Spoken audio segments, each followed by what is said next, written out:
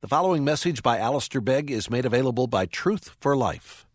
For more information, visit us online at truthforlife.org. Matthew and chapter 1 and verse 18. This is Matthew's record. Now the birth of Jesus Christ took place in this way. When his mother Mary had been betrothed to Joseph, before they came together, she was found to be with child from the Holy Spirit. And her husband Joseph, being a just man and unwilling to put her to shame, resolved to divorce her quietly.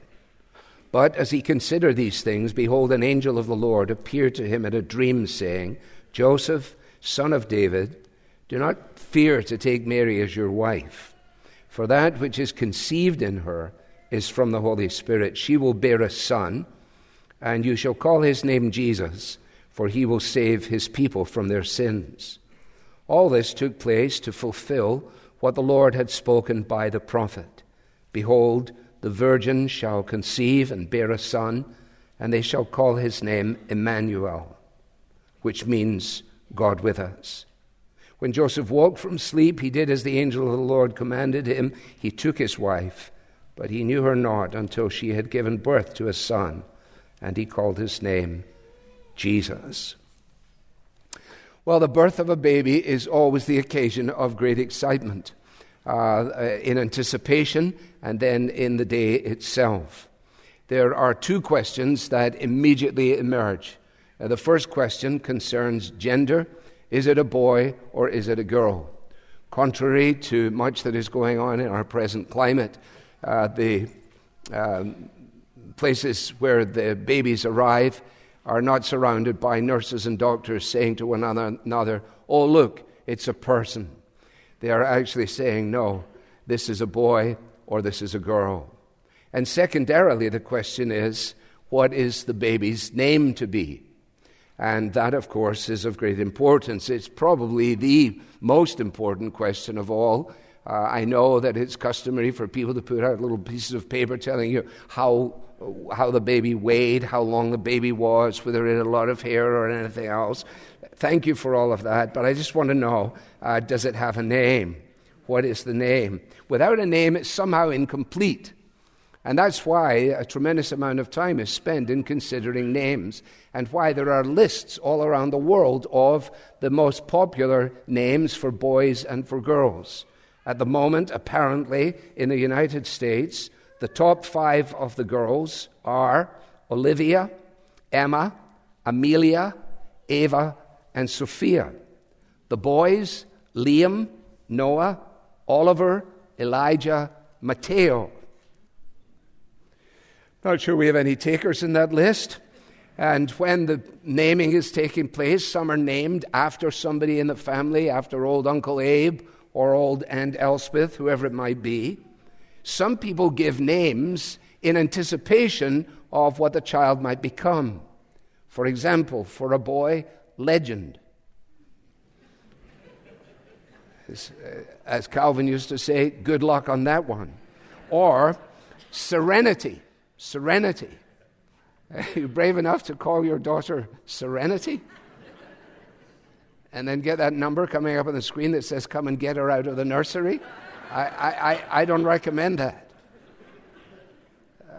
One of our own pastoral team, one of our missionaries in training, Samuel Sanya, who is from Nigeria, I said, I'm sure Samuel has a Yoruba name that was given to him, and I checked, and I was right. In fact, he has 2, Opayemi, which means gratitude is suitable for me, and Oluwafemi,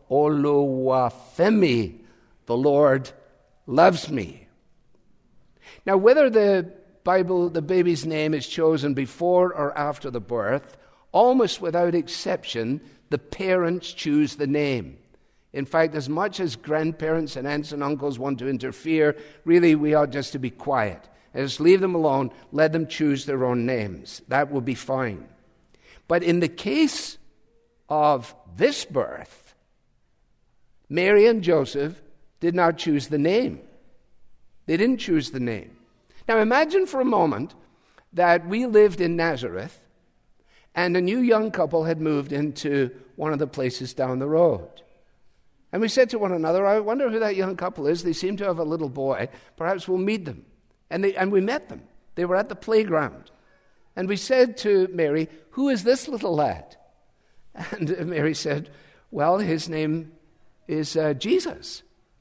And we said, oh, is that a family name? Or was it just a name that you liked? And Joseph said, well, actually, no, it was neither. It was quite a surprise. It was an angelic messenger that declared the name. Came and said to me that she's going to bear a son, and you will call his name Jesus, for he will save his people from their sins. And we said, oh, a name kind of like Joshua in the Old Testament? Yes, actually, the same name. The dawn of a whole new era.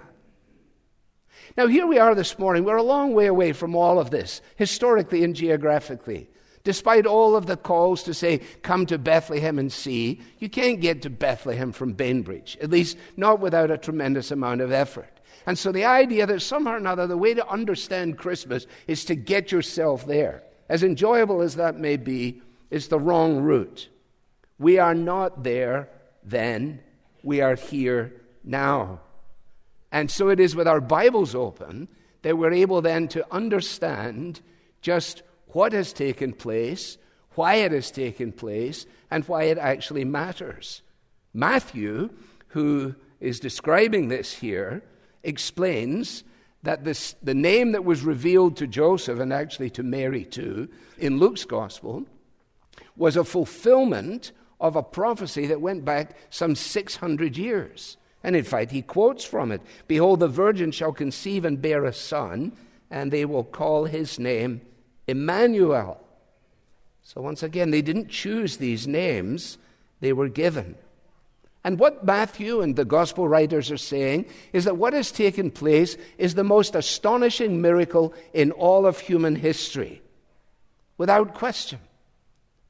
And I want to suggest to you that these two names, taken in reverse order, allow us to answer two basic questions. And I'm not going to elaborate on it, so you have to stay with me. Question number one, who is he, the holy child born of the Virgin? Answer, he is Emmanuel. He is Emmanuel. So when people say, well, I wonder who Jesus is, and I saw in Time magazine and Barnes & Noble yesterday, the big question about Jesus, who do you say that I am, the question was. Well, that's a good question.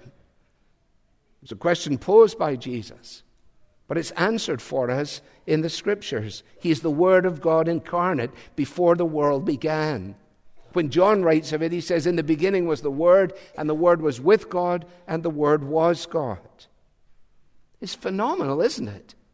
The Creator coming into the world he has created.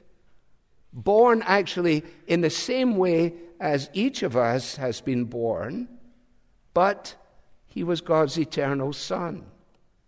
Mary was his mother, but he had no human father. Hence, Mary was a virgin. Jesus had to grow up just in the exact same way as these wee boys were here a moment or two ago, and all little boys and girls have had to grow up, just in the same way as we did. But unlike each of us, he didn't start to exist just a few months before he was born.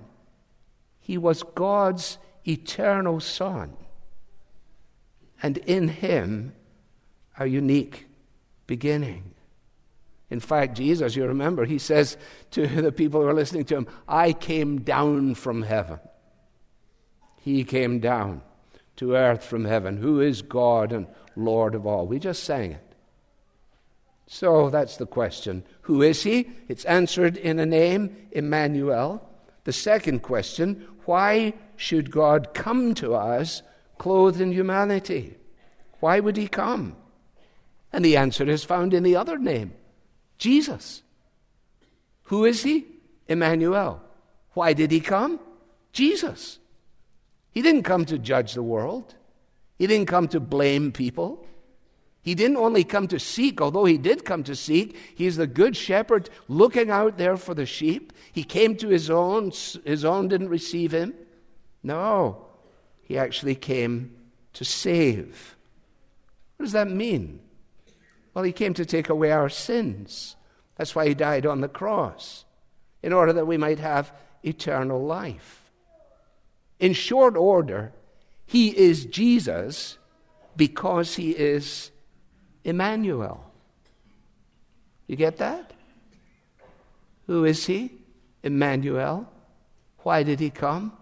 Jesus, to save. I got one final question. Since Jesus came to save, here's a question. Will Jesus then be my Savior? There are boys and girls here. Listen carefully. Will Jesus be my Savior? That's a question for you to ask. Is it not just the children, all of us? Will Jesus be my Savior?